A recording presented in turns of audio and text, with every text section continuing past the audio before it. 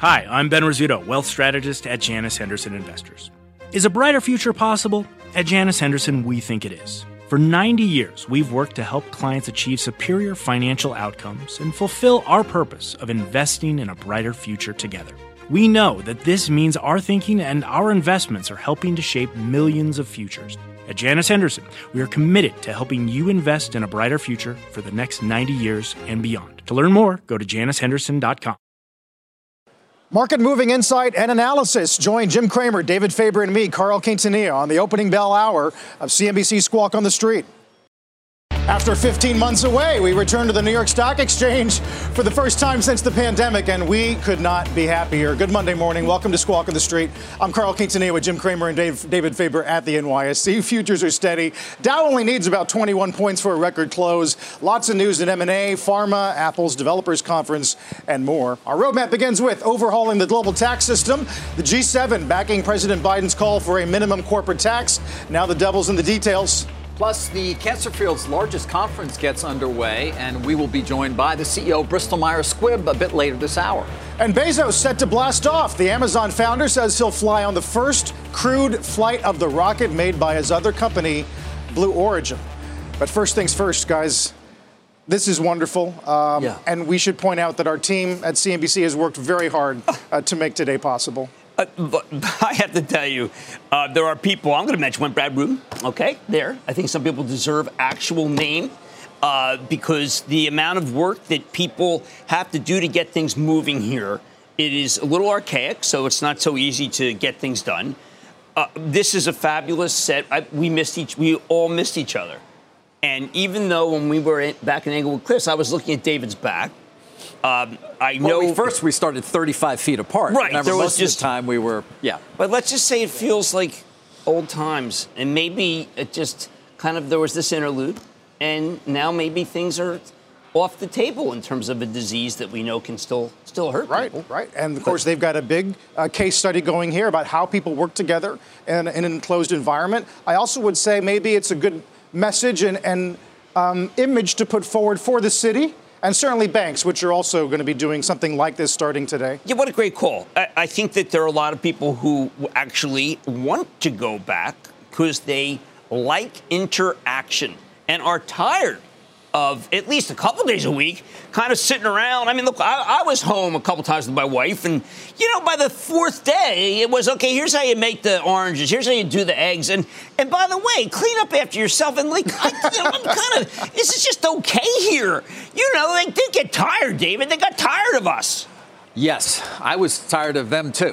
So, I was happy. But we've been back in the office, in Englewood Cliffs. But being all together is obviously the key. And you do hope it's a sign of a return to normalcy for many businesses. It's starting, and it'll be interesting for us even to watch the traffic increase around where we are downtown in New York and start to see people going back to offices. Obviously, this is a huge office market, as is Midtown. Right. Together, they add up to more space pretty much than all the office space combined in the rest of the country. So it's not unimportant. Right, and what it is back, strength. I don't want to be too patriotic about it or what it stands for. But I think that it's not bravery. It's just business as usual. And that's what we need. Business as usual. Yeah. And we're going to be watching to see how things progress even from here, given vaccination rates. And we're still looking at models that say 70% of Americans will have at least one shot by September, maybe all 70% of adults by 4th of July. Right. Certainly the White House wants that. Right. Doc Gottlieb, who has become maybe the greatest authority about what's going on, who, by the way, giving credence to the... Yes, to the lab leak. The lab leak, not that it was bioengineered as a weapon. But he is a little I'm going to call him sanguine about the prospects of many more people getting vaccinated. Obviously, the slowdown in vaccination and also the pride that some people seem to take in not getting vaccinated. It's a little odd. Yeah. Yes, misdirected. By the way, just the idea that there is a working vaccine that has been widely distributed, that's been proven to be safe, makes this short bit of sound amazing. This is from, I think, our first show apart last spring, where we were still trying to get our heads around what was coming at us. Take a listen. Good Thursday morning. I'm Carl Quintanilla with Jim Cramer and David Faber, all coming to you live from separate locations, starting a little bit early as the NYSE is set to switch to all electronic trading on Monday. Is it the emotional odyssey we've all been on? Is that, no, it really is that crazy? Of course, I think I look thinner. You look good. But yeah, I mean, I don't know if people at home recognize the camaraderie and the faux camaraderie of what we've been doing, where it's kind of like, yep, you know, I mean, first, one of the things I love about David, he was be able to like do this. But he was so far away. It was like maybe something was wrong with his back or something. Yeah, no, we're going to get right back to that very quickly. We actually got plenty to. We actually have news this morning too, guys, which has not been the case corporate news-wise, at least in the last couple of weeks. I mean, we've had obviously at AMC, we've had the move in oil, we've had a number of important things, crypto, but we've even got some M&A this morning with that enormous private deal, but that Blackstone and Hellman and Friedman. And Carlyle are doing for Medline, a company that you may not have known, but is an enormous medical supplies company. Man, people are immediately going to say, "Uh-oh, it's happening," right? Yeah, but it's not. I mean, by the way, that deal, 50% is being financed, which is less than is far less than is typical in a LBO. I would just point out. Okay. You know, remember back in the day, you talk 80% financing, 20% equity check. Here, you're talking about an equity check. The family's rolling in. That could be 13, 14 billion from these three firms combined, one of the largest of all time. So that's sort of more of a reflection of where we are these days. Oh, I feel. And then you got that QTS deal, which we can get to as well, which is a public company, will be a premium. We'll keep an eye on that stock price. But in my world, a little bit of action today. More return to normal? Maybe. Yeah. And it's not just private equity. We got U.S. Concrete, Vulcan, right? $1 billion deal. I've been to their headquarters multiple times when Bill Sandbrook ran it. He retired in April of last year. But you talk about wanting to be in the infrastructure situation. I mean, would you really buy a gigantic cement company if you thought that the infrastructure bill was going to fail? Mm-hmm. I mean, this company is the primary beneficiary. It's all just about really kind of roads and they make giant projects like a Toyota factory. But what really matters, or headquarters, what really matters here is the faith that Vulcan has. Remember, there are only two companies, Martin Marietta Materials and Vulcan, and they are going to be the winners. You talk about infrastructure, this QTS deal, it's data centers. Wow. They develop them and then they create them and then they own them. And what's interesting about that deal, as we take a look as well at that stock, it's $78 a share, all cash, of course, fairly sizable, $10 billion when you include debt. But what's interesting is the Blackstone entities that are buying it are not the private equity part of the business. It's these perpetual, long-term perpetual capital vehicles. It's Blackstone Real Estate Income Trust and Blackstone Infrastructure Partners. They're not buying it to put it in a private equity fund to eventually sell it or take it public. They're buying it to keep it. Really? And just to have it be a part of the yield that they're going to be providing for their own investors in these open-ended perpetual vehicles. So, again, sort of interesting on that. They're hyperscale. So if you want to learn what this really means, you have to go to the speech that Jensen Huang gave last week at his annual meeting, which is all about how their chips, their graphical user interface cards, work in hyperscale. This is a co-location. It means how quickly things go. It's one of the smaller companies in this area. But I've got to tell you, when you listen to what NVIDIA has to say, you realize it's all speed and it's all closeness and it's all this notion of just breathtaking. Where the speed of light these guys are talking about. And so what happens is that if you're left behind and you don't have one of these and you're trying to do it yourself, you just may not make it. We're going to watch all of that. Of course, then there's news over the weekend. The U.S. and other G7 nations have agreed to pursue this minimum corporate global tax. Yellen putting that deal together with the finance ministers. Long way to go in terms of getting it through the broader G7 and certainly selling it back to Republicans here. She had a number of interesting comments over the weekend. One was that inflation or higher interest rates would be a plus for society and the Fed's point of view, which some thought, all right, well, maybe we're in a new era. Well, I thought it was great. I mean, we're in a boom. You don't want the government to just ignore the boom. It's occurring. You want people to get more jobs. I don't even mind wage growth. I know Stephanie Link was talking this morning about really kind of like the dangers of wage inflation, and I get that. But I really feel that maybe people should be making more money, and also that it's okay to raise rates a bit. Why should we be so low with business so strong? It's okay to raise rates a bit. Well, I don't want four hikes instantly. Well, that we know. He's talking about raising rates anytime. 2023, Steve Leisman was talking. 2023. Yeah. Okay. But it's good that look. I think that they can't ignore what's happening. I mean, the for hire signs. I mean, everywhere. The lead in the New York Times yesterday was about the changing dynamic between employers and employees, being in favor of employers for the first time in decades. Getting leverage over employers right before our eyes is how Neil Irwin's headline put it. It's tough to keep people because people get taken.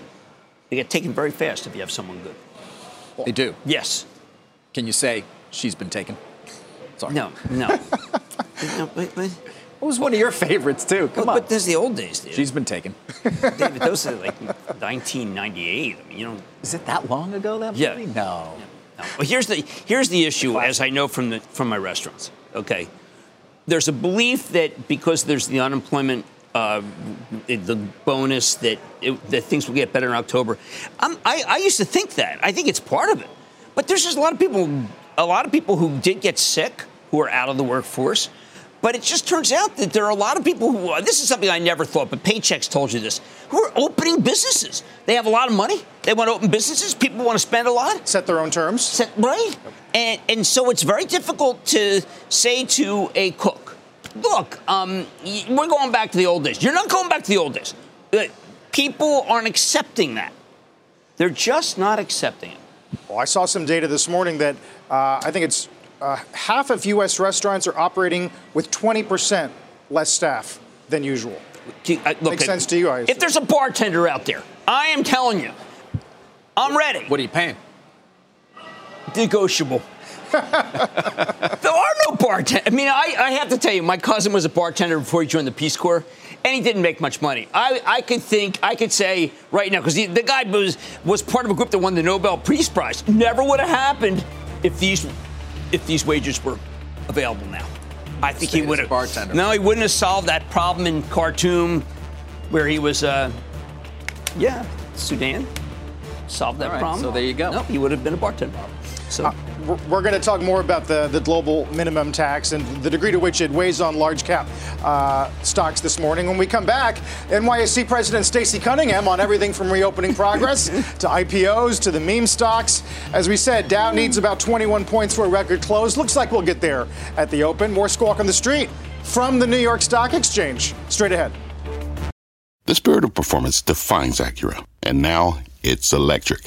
Introducing the all-electric ZDX. Acura's most powerful SUV yet. While what powers their cars may change, the energy that makes Acura never will.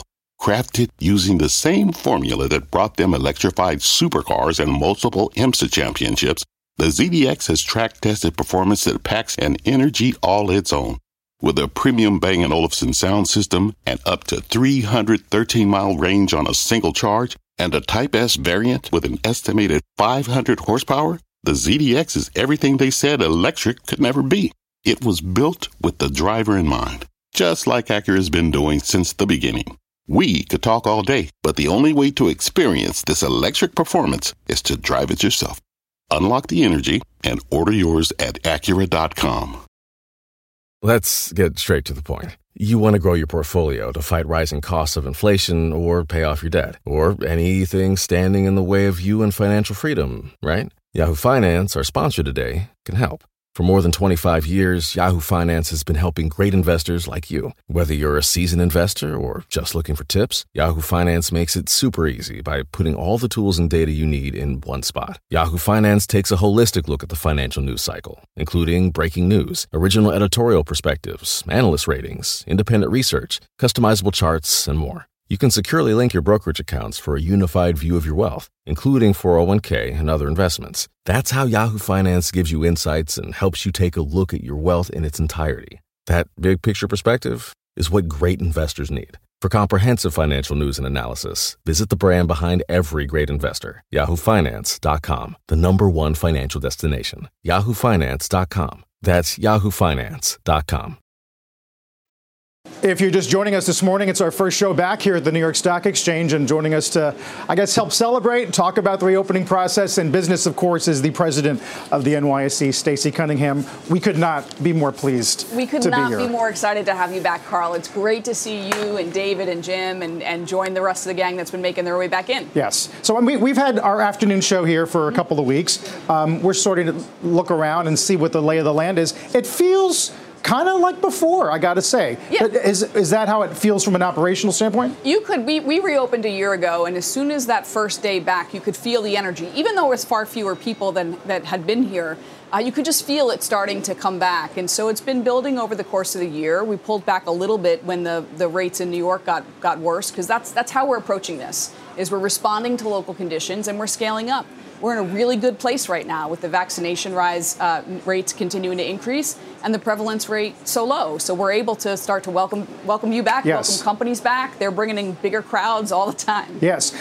Is there like a plan in a drawer somewhere for when things, if they were to get worse? Yes. And absolutely. You're ready to reach in there. We're ready to scale, and it's all about increasing and decreasing based on local conditions and responding to what we're seeing. So right now conditions are really good. It's giving us the ability to welcome people back, to remove masks and distance when vaccines are in place. And so there's a lot we can do, but we're ready to scale back if we had to. We're just not, we're hoping that we don't need to use that plan, but we have one. At this point on the floor, 50% roughly? Roughly 50%, yeah. And it's been increasing, and increasing in the building too, because most of our employees are remote. So within the office tower, that's been starting to increase as people are more comfortable coming back with their vaccinations. And listed companies are really increasing the numbers when they come in to celebrate their IPO.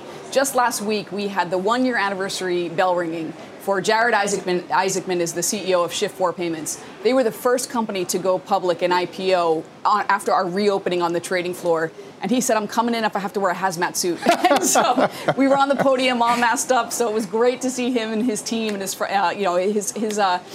group on the podium with no mask last week, really celebrating their 1-year anniversary. That's wonderful. Speaking of listed companies and businesses, yes. Some of these names like AMC that have just seen wicked volatility, I wonder, do you think we're in a world now where you could see names, albeit a small bucket of them, trade up 100% in a day like it's no big deal? Yeah. And if that's the case from here on out, are the volatility tools, the measures you use, sufficient? Yeah, I would say it is a big deal when you see movements like that. I would hope that all of the investors that are participating in these stocks understand that there are risks in the market and that their own behavior can also impact other investors who are in the market. I get personal emails from people sometimes when they are impacted by rapid moves in the market saying, how could this possibly happen? And I've certainly gotten those in response to some of the meme stocks that we've seen. So I would urge people to act responsibly. It's an ecosystem. Speculation, though, is not new. And that's, when you think back to the tulip craze in Amsterdam in the 1600s, that certainly is not a new thing for there to be speculation. But people have to understand the risk profile. It is real money. It is real dollars. It's not a game. And so I do think that we can continue to see some rapid moves in stocks, and I would urge people to act responsibly. But you don't think the process or the halting process, for example, needs to be adjusted? I think it's been a very helpful tool as to slow things down. We are constantly looking at the protections we have in the market and are there ways for us to continue to improve on them, to improve resiliency. Our job is to protect investor confidence, and I certainly think that what we've seen lately is not great for investor confidence, so we're looking at ways to enhance that always. Right. Well, we're going to continue this conversation in person, luckily, from here on out. Yes. Thanks again for all your help in helping us return home. Welcome back. It's just starting. We got a lot of fun happening this summer, too. You'll see it. Stacey Cunningham. Stacey, thanks. We'll take a break here. Cramer's Mad Dash as we get a look at futures on this Monday. Don't go away. Every day, thousands of Comcast engineers and technologists put people at the heart of everything they create. Like Oluseyi, a Comcast engineer who grew up bonding with his dad over sports. This inspired him and his team to create AI Highlights technology that uses AI and machine learning to detect the major plays in a sporting event. So millions of fans have a way of catching up on their favorite sports. Learn more at ComcastCorporation.com. All right, time for a mad dash as we count you down to the opening bell. Usually I have timing somewhere. I can't see it. How much time do we got there? Oh, yeah, okay, I can see. I don't know. We got a little time. We're a little close. Yeah, we're close. We're close. We're closed in, too. Yes. Everything's got panels closing us in now. It's we're our own group here. I want to talk about a stock. Yes, stock is what you usually talk about. One of the great stocks of this year is GM.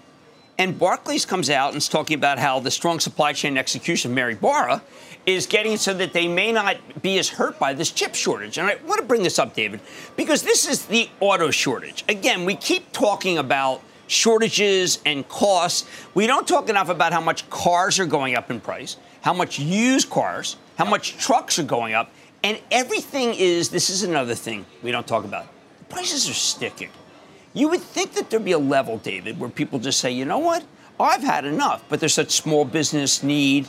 There's pent-up demand. There's government, obviously, the stim right, check. But a lot of this has also been the response to their plan in terms of becoming all electric by soon enough. But I wanted to salute Mary Barra. I mean, you know, and the Ford numbers Ford gave us their Farley what too. It's going to be over 40% of the volumes these guys are coming for, they're coming for Bezos. I mean, Farley just said point blank that I'm going to crush Musk. They're coming for Musk. No, I think people in there. Bezos people going in into space. Yes, Musk staying on. Musk, by the way, his plaid, Musk will eventually 500 go into miles space as well. They all want to go into space. But Mary Barra, who I don't know if wants to go in space, is doing a fabulous job, does not get talked about enough. Why? Not a self-promoter. She is fantastic. You still prefer Ford to GM if you had to choose? I think that yes. Ford has had such a big run. We actually took a little profit in for the trust. GM could be a coiled spring if they get more EV. This yellow spring from here. This yellow Hummer. The one that crab walks. My wife. She spoke to Mary directly and says, "Listen, I got to have one of those." I said, "No, that's the CEO of GM. You actually just say hi, good job." But they are doing so many things, these two auto companies that are unheralded. They are doing, I know Volkswagen is too. And Volkswagen, many people think is the leader. But Mary Barra is fabulous. And Musk, look out. Look out. All right, well, listen, at least this year it's been reflected in the stock prices. These two have been up dramatically. And Tesla, of course, as we know, has been down, but still has a market cap that is 7-8-fold. When does that change? Yeah, I don't know. All right, we got an opening bell coming up from the New York Stock Exchange. Straight ahead.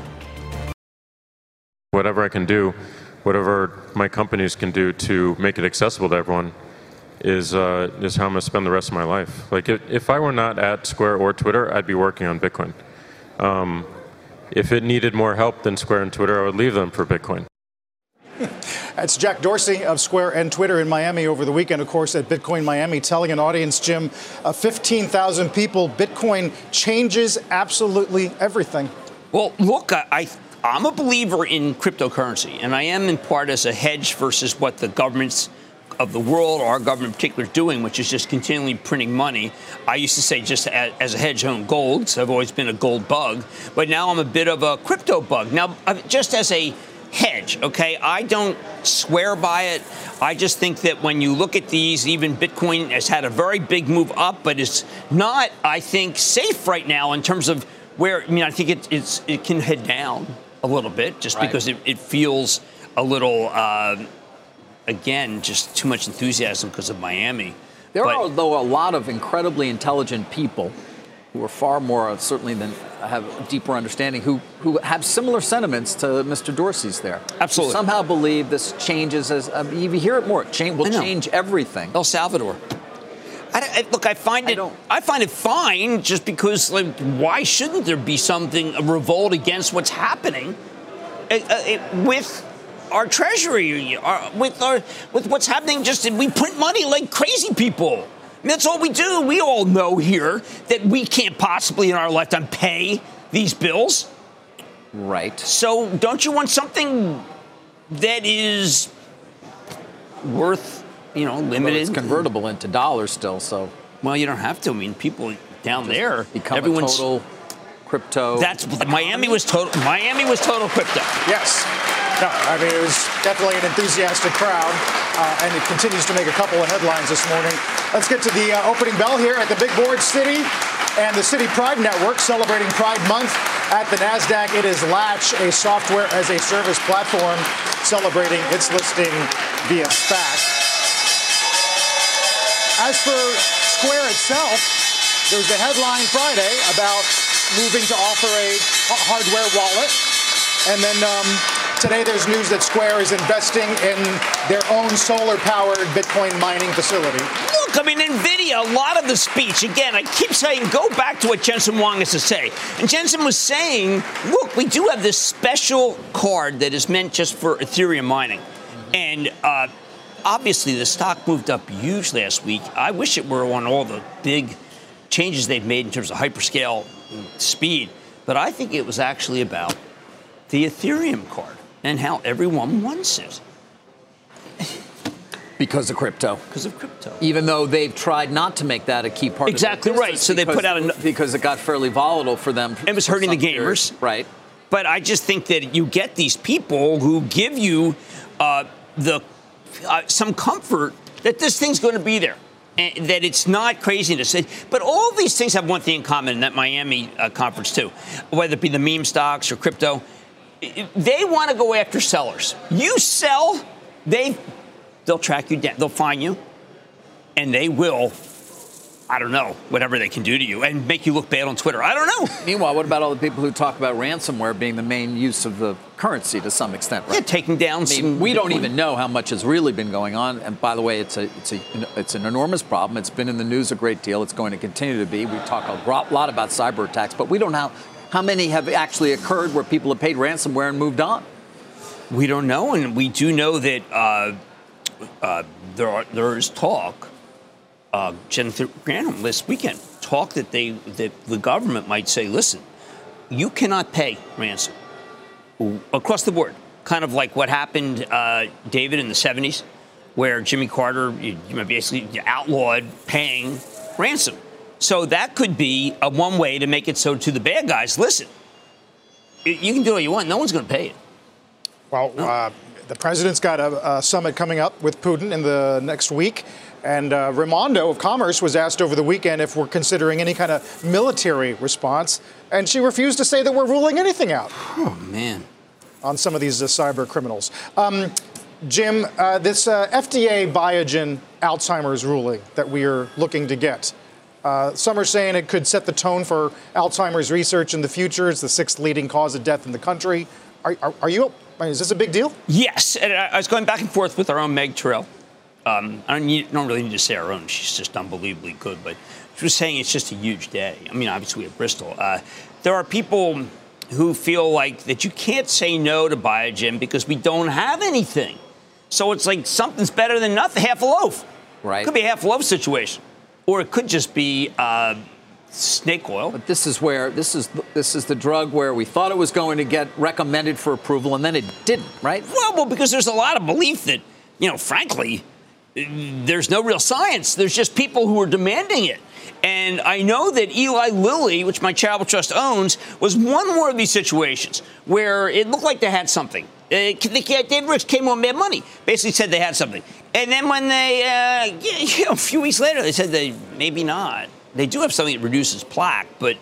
Right, but it's not clear that the plaque is necessarily what is causing exactly. it. May be an effect of whatever actually is causing the disease. And because I'm on this American Migraine Foundation, helping the Headache Society and helping the brain. Yes. I mean, I do all this brain stuff. Yes. There's a big believer that if you're going to do these things, you got to start them like 30 years ago. You can't just start now because it's already in process.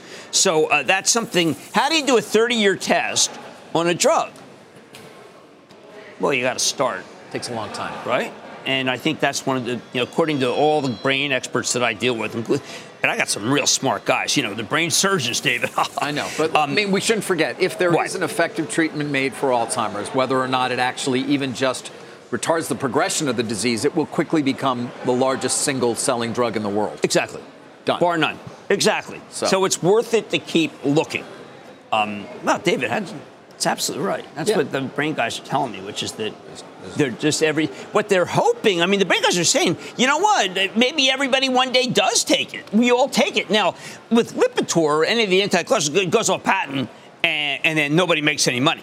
But holy cow, for those first years, what would you pay? You'd pay anything. Yeah. You'd pay anything. Yeah. Pay anything. It's huge. So many people who are dealing with loved ones who are suffering from dementia, those things. You pay anything. anything. We had a conversation with Stacey Cunningham a moment ago about these meme names. AMC's up 14%. Not 100, but you were really on top of this while you were out last week. Well yeah. Look, I know Adam Aron for a long time. He's the CEO of AMC. He did a couple fundraisers. He did that fundraise, David, with the hedge fund, Mudrick. And they flipped that. Good right for both away. Parties. Yeah, Mudrick, as I said, Mudrick is a distress fund, has had a very strong track record. That's what they are. They don't play in the equity. They bought the equity. They sold the equity. It improved their debt position. They're now out entirely, by the way, on both the debt and the equity. And they just had very strong returns. By the way, when you own the debt to some extent to hedge, you know what you're going to do? You're going to short the stock. So their gains may not have been quite as large as everybody would imagine. But that's what you do. But they're out entirely. They're not a part of the story. No, but $10 billion in debt, pretty much $10 billion in debt. Yeah, although I think it's $4 billion. It's $4 billion, then there's a leasing issue. Right. And you're absolutely right. There's $4 billion straight, but which he can pay off a lot if he wanted to. But what I think Adam Aron has done is start talking about being aggressive. I looked at what movie theater chain might not be for sale. I mean, he could own everything. He could be king. He could call Disney and say, hey, you know what? You want to be in a theater? Here's the deal. Really? Yeah. Really? Yeah. Oh. And Disney goes, I'm shaken. Yeah. No, okay. We don't think so. We have this thing called Disney Plus. Sorry. Well, okay, but I was thinking more about like a horse head in a bed. Or maybe we'll just buy you. We'll give you a price you can't refuse. I think Adam Aron's done a magnificent job, but more importantly, I think the meme people, they are looking at this as one, if you sell it, again, they don't want sellers. But what I think they're thinking is the old days. The old days of, you know what? The stock market's there to raise money. They felt this way with Hertz, too, by the way. And Lordy, Adam Aron needs money. So let's give him money. It's amazing. He's going to save the company. The company was bankrupt. Yeah, I know. Adam Aron saved it. The difference between saving the company, Jim, and having a company that's got a market value of over $25 billion, $27 billion are two different things. Well, do you think GameStop doesn't in any way, shape, or form reflect its future in any world that we live in right now? Do you think imagine living? Did Tesla? Touche. I can give you a lot of different roads you can go down with Tesla where you could make an argument at least about incredible growth to come. I can't do that with AMC. I can. AMC could go buy a hotel chain. Remember, he ran Starwood. AMC could get into the business of shopping centers. It could become anything that's hospitality oriented. This man knows hospitality. So that was my question. Raising money to do what? And you see it being, whatever it is, it would be a new model. Adam Aron doesn't have enough money to do any of those things, and nobody's going to take his stock. How do you know? I do know. Why? What, did you talk to everybody? No, because I've been living on this planet for the last. David, according to Bezos, that's no longer meaningful. He's going to another planet to do a deal. You can see the two of them, Musk and Bezos, both taking off. Interstellar commerce. Adam has been achieved. He sold a little too much at 9.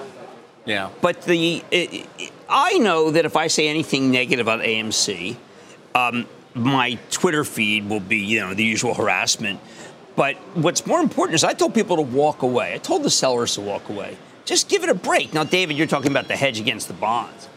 Well, you short the stock to hedge the bond position. That's what Mudrick might do. And guys, I want to get to a story on Friday real quickly. This Bill Ackman creating a new vehicle, creating a new thing. Is this our first favor report down here? Report back from here. PSTH is the name. Take a look because it did come down. This was the biggest SPAC of all time, remember, by Ackman. But it's not doing a SPAC deal. In fact, it's no longer even going to be a SPAC. We were working through this on Friday morning, tried to understand what was a very complex story that had just been presented to us. And, at this point, I can give you a lot more, Jim, and I'd love to get your thoughts as well. But really what you're getting now are 3 separate deals. One, they're going to buy 10% of Universal Music. And we can all go through the fundamentals on Universal Music and talk about its dominance or where it is in terms of percentage-wise. What is it, 41% share in the U.S., 31% worldwide. The public comp is Warner Music. They'll make an argument that, at the level he's buying it at, $42 billion overall value for the company. He's buying it at a lesser multiple to EBITDA than Warner currently trades at. Maybe. We'll see. But that's part of it. Then you get a SPAC that's still left that has $1.5 billion left, but it's not a SPAC anymore. It's just a RemainCo with a bunch of cash. He's going to go out and potentially do a deal with that. And then you also get this special purpose acquisition right, which gives you the right to be in the next deal which would be called a SPARC. No time limit, no redemption rights for anybody, but also you don't have to put money up until when he decides and or brings a deal to you. That's kind of the new vision he's got here. That could have as much as $10.6 billion, so it could pursue a very large transaction if it wanted to, all of which adds up to sort of a very interesting combination of things that Mr. Ackman has put on the table here. And the question will be, how do Pershing Square Tontine holders react to it? You know, do they just sell? Do they want to get out? Or do they actually believe that this thing's going to be worth a lot more because of the option value in that SPAR, right? It's a 5-year call at 20, basically, is what you're getting there. His ability to go after another deal with RemainCo, no time limit, but says he wants to move fast is what we hear.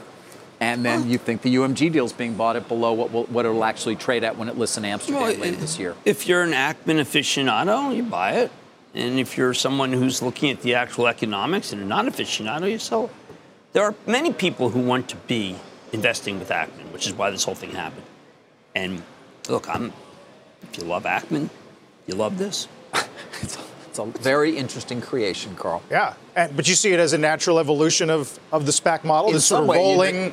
you start to wonder, and then he can give us, and then if you do this deal, you get actually another SPAR, right? You can keep perpetual SPARs. Hey, you get this right for my next deal if you want, where you can buy in at 20, but maybe it'll trade above that because people believe I'm going to do the next deal really well. I don't know. We're going to watch it. Yeah, we'll keep an eye on it. Maybe nothing matters. AMC matters. That's all that matters. Adam Aaron. The Dow is up 57. Bob Pisani here at the NYSE. Morning, BP. You know, it's starting to feel a little bit more like normal with the three of you guys back. Subways are a little more crowded. Highways a little more crowded. It's good to see you back. I'm very happy about that, folks. Flattish open, let's call it that. That's what it is. We're right near a new high. 42.32. That was the old high. That was way back on May 7th. Sideways since then, but we're at the top end of the range. Everything is moving. Europe just closed at a new high, or is right near a new high today with the stock 600. That's what you want to watch. So 2 or 3 points away from a new high. Let's call it close enough. And the reason we've been doing so well is not just rotation. Essentially, everything has been up. Look at the sectors. We have new highs at the close on Friday. We had new highs in energy. Oil was at a 2.5-year high. Financials are at a new high. Bank stocks were at a new high. Healthcare lagging a little bit. Tech stocks 2%.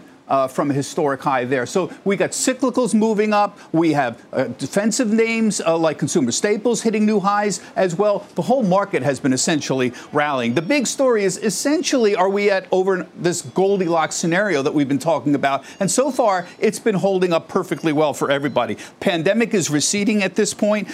Tax concerns are notably lower here. Biden's essentially taken the corporate tax issue off the table. Bond yields have been notably lower here and not been moving, in part because the prospect of enormous new spending is receding a little bit here. And inflation seems to be peaking in some way here. The big story is the earnings situation. If you're wondering why are we still at new highs, the numbers keep going up, and they're going up dramatically. So for the second quarter, look at this. 54% in the beginning of April, we were going to be up year over year. That's enormous. Today, it's 62%. They keep knocking the numbers up. Even Q3 has gone from 19 to 24%, and it's going to go higher. I know people who now have 70% increases for the second quarter, 75%. When you get those kinds of numbers overall, that pushes the market up, pushes the expectations up. You think at this point the analysts would finally get this right, Carl, that they finally stop underestimating, but they're still doing it, and the numbers keep rising, and that is the primary mover for the market. Carl, it's so good to see you back here. I know. We've been dreaming about this, Bob. I'll talk to you in a bit, Bob Pisani.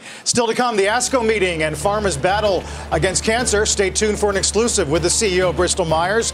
First, though, the bond report. Take a look at how treasuries are faring this morning. Got the 10-year right around 157 ahead of the consumer inflation data, and we will get CPI on Friday. We're back in a moment. ASCO is holding its annual meeting virtually this year. We want to turn to our Meg Terrell, who has a very special guest in a CNBC exclusive. Hey, Meg. Hey, Carl. That special guest is Dr. Giovanni Caforio, the CEO of Bristol Myers. Giovanni, it's good to see you this morning. You know, we are meeting virtually around the ASCO Cancer Research Conference. This is the biggest event in cancer research of the year. Tell us, when you look into your pipeline, what is the most promising research going on there, do you think, for new advancements in cancer? Thank you, Meg, and thanks for having me. It's a really important ASCO for us. When I step back and look at my last 10 years at ASCO, it's incredible the progress we are making. So for us this year, it's multiple really exciting opportunities. The first one is relatlimab, which is our third checkpoint inhibitor after Yervoy and Opdivo. We are presenting data on the combination of relatlimab and Opdivo in metastatic melanoma. There is yet another opportunity to transform the treatment of that important disease. We're also presenting data on iberdomide, our new CELMoD. It's the first CELMoD, and it's a potential medicine that could again transform the treatment of multiple myeloma. New technology called protein homeostasis, very, very exciting. We are continuing to invest in cellular therapy, presenting the longest 2-year follow-up data for Abecma, which is our BCMA CAR T therapy for multiple myeloma, and a lot happening with Opdivo, of course. Long-term data in both lung cancer and melanoma, but also new cancers like gastric cancer. So really exciting data for us. Well, I want to pick up right there on Opdivo. We're showing this chart here of Opdivo's sales, which peaked at $7.2 billion in 2019, although we did see a decline last year down to $7 billion. What are you seeing in that immunotherapy market with Opdivo and all of the competition in the space? More entrants coming in. Do you see prices potentially dropping with that increased competition? Well, first of all, I'm really excited because Opdivo is returning to growth this year. I'm very confident that with new indications and the opportunity to launch Opdivo in combination with Yervoy or monotherapy across multiple types of tumors, we are at the beginning of a new phase of growth for Opdivo. And our strategy remains the same. We are continuing to invest to generate differentiated clinical data that has really made a big difference for Opdivo. When I think about competition, physicians and payers around the world are continuing to reimburse medicines and prescribe medicines based on the data they have. And that's really important for us because we have one of the broadest data sets in the industry with Opdivo, and we're continuing to invest to generate new meaningful data. So I feel really good about us continuing to grow Opdivo. It's great to talk to you. We're back at Post 9, and it's a pleasure one day. I hope to see you in person again. I know it can happen. I hope so too. I wanted to ask you. You reaffirm your full year outlook. On the last quarter, despite missing on both the top and bottom lines. Now, your explanation to why the numbers missed was due to difficult comps, and a lot of that was because they were up against issues involving stocking up on medications last year.